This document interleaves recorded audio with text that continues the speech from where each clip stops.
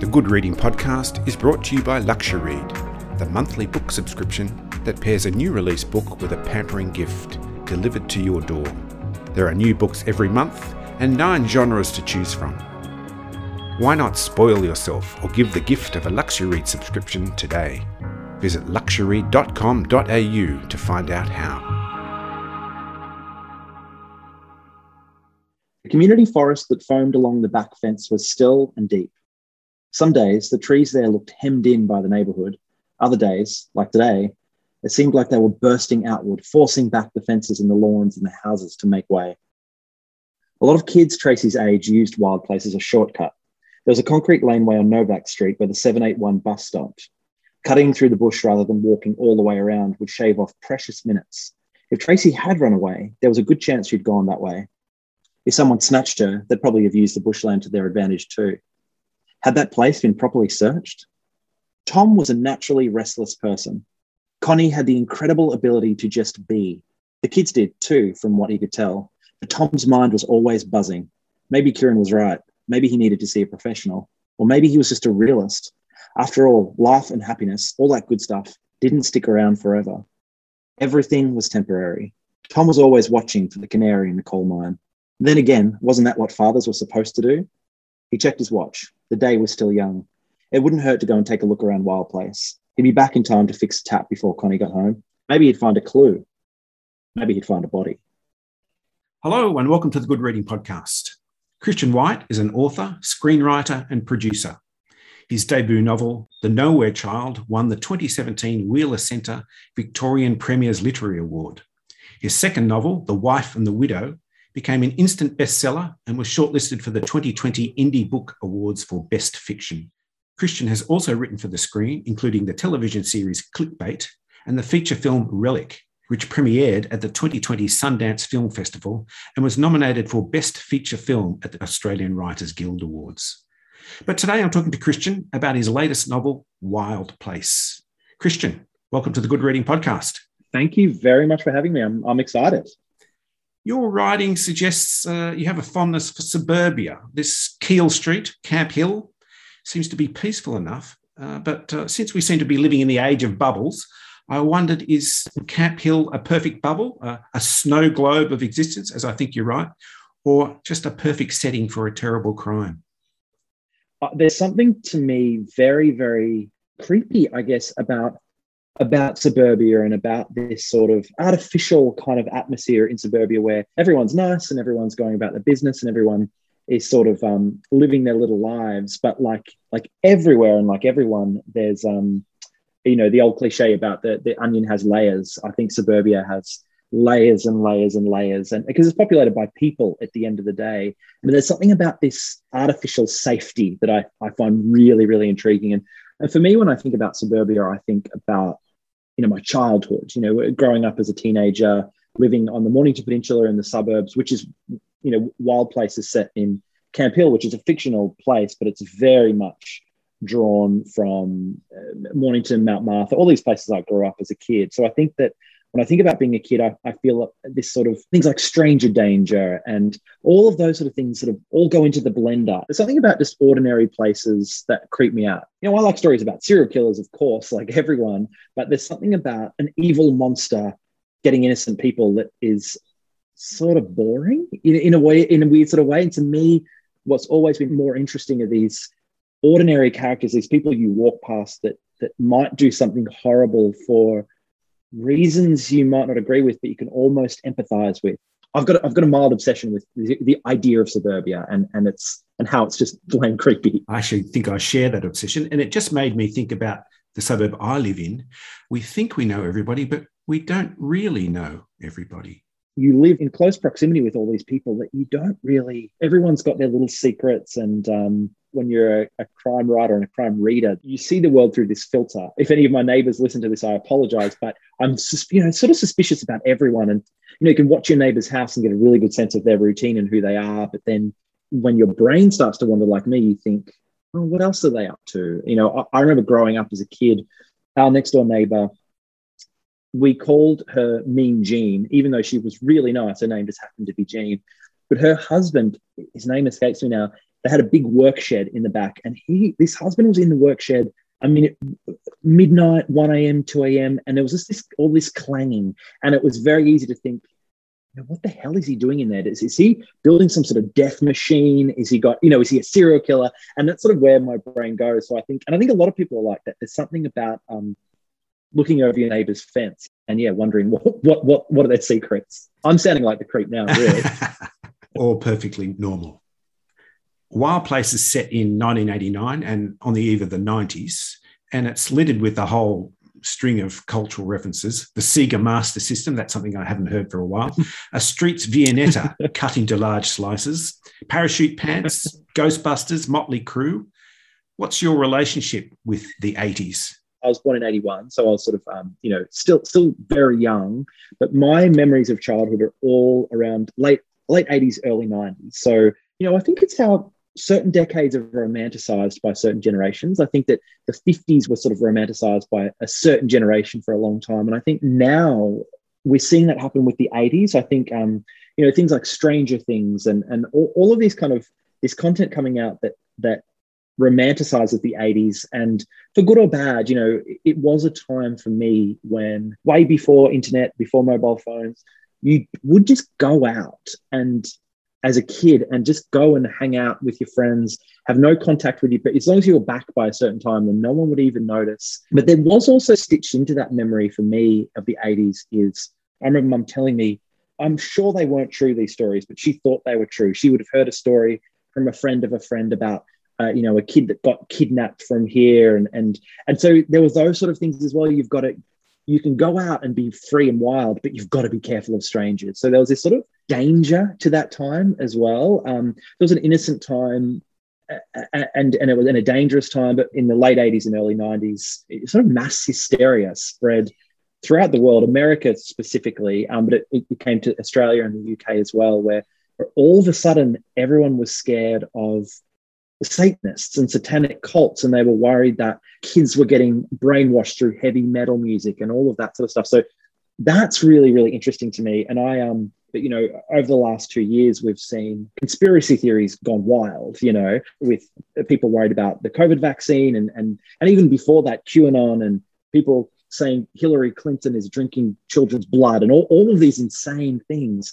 I was kind of tied up with all that and obsessed with that. And I was trying to figure out, why do people believe these things? What's going on there? And I knew I wanted to sort of write about that, but it wasn't until I realized, what we're experiencing now is just an evolution of satanic panic back in the day, where there's this sort of, people are scared, so their standards of evidence drop, so you do start believing, well, maybe Satanists are trying to kill my kid, So it was sort of a way of exploring all of that. I wanted to set up this really idyllic world, and then in the center of that, put Tom, this school teacher who's really just got too much time on his hands and sort of taps into that paranoia, which I think so many people are doing now. And I sort of wanted to explore that, but within this, like you say, this safe little bubble of a place and a time. Well, that actually brings me to Tom Witter, the character.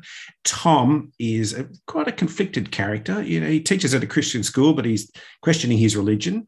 He lives in suburbia, but he's very aware of its shortcomings, and he's dealing with some bad memories from his own school days. He drives a Sigma. I haven't heard that for a while. And he encounters an old school flame, Detective Sharon Guthrie, in the process of investigating this crime, the disappearance of Tracy Reed. And he's also facing the challenges of parenthood. He's a very real and complex character. What are his origins? Firstly, I wanted to write a male protagonist because the protagonists in both my previous books were female. So I wanted to kind of mix it up a bit.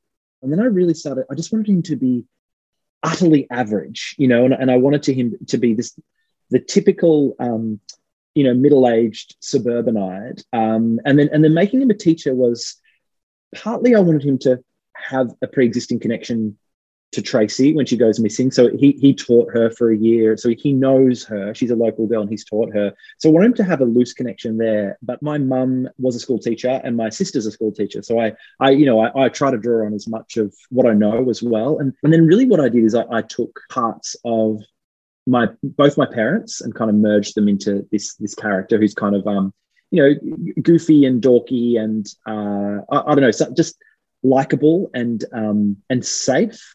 And the whole question of the book was, why do good people do bad things? And early on, I'll often have a word or a question or a phrase that I'll put on a post-it and stick up somewhere near my desk. And whenever I'm sort of feeling a bit stagnant, I always go back to it and so think, what is this story about? And that's really helpful. So I came up with that really early on. So I wanted just this kind of outwardly, you just think he's a normal, good guy. And I knew I wanted to push him to some very, without going into spoilers, I wanted to push him to some really dark places. And I think, honestly, I put a bit of myself in there. For the first time ever, I think there's three male characters in this book. There's a teenager called Kieran, another teenager, he's Tom's son, another teenager who's a bit older, Sean, who is kind of the neighborhood goth who Tom comes to suspect.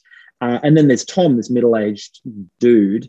And I think that for all three of those, I drew on parts of myself more than any other book, actually. So there's a little bit of me, quite a lot of me in Tom as well, I think, just this sort of, because in some ways I'm just a boring, dorky guy. And I think that's what I wanted to tap into. There's another thing that I feel is almost like a character, and that is the wild place. And the wild place is this strip of bushland behind these rows of houses. And it's almost like a menacing character, like an evil presence, as much a character as the people there. Was that the case? Did this story grow out of Wild Place? Yeah, really, really early on, I had this very strong idea about Wild Place. And so the way it's set up in the book, there's this community forest. It's this big patch of really dense bushland hemmed in by houses and hemmed in by a neighborhood, So there's some sort of tension there already between this safe, structured nature of suburbia compared to this wild little patch of land, buzzing with wildlife.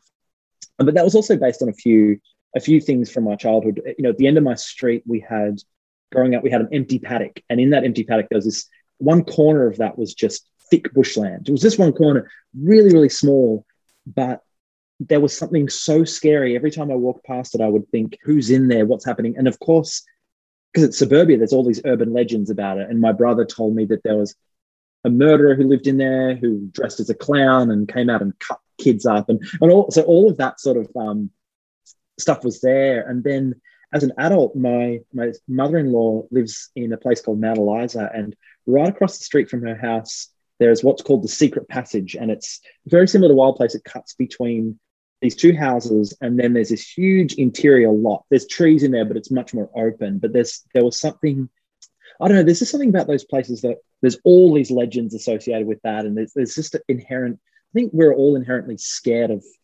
forests. All the best fairy tales are all about dark forests, and there's something really scary about that. And I really wanted that to sort of represent Tom's paranoia. Like, even though he's in this really safe spot, there's this little wild stone that he can't get past. He's just paranoid. He's always waiting. And I really like the idea of something like that being appealing when you move in, and then it's right behind your house, this forest, and it's beautiful, but then you spend your first night at the house, and then it's dark, and then suddenly it's spooky, and then suddenly you think, what's in there? And did we do the right thing by moving here? And there's something about that I really responded to very, very early. It was usually how my ideas form is I'll get a hook really early on, and sort of a theme or an idea, So it was I knew it was going to be about satanic panic and a neighborhood watch. I knew it had something to do with neighborhood watch. I didn't know what that was, but along with those two things was this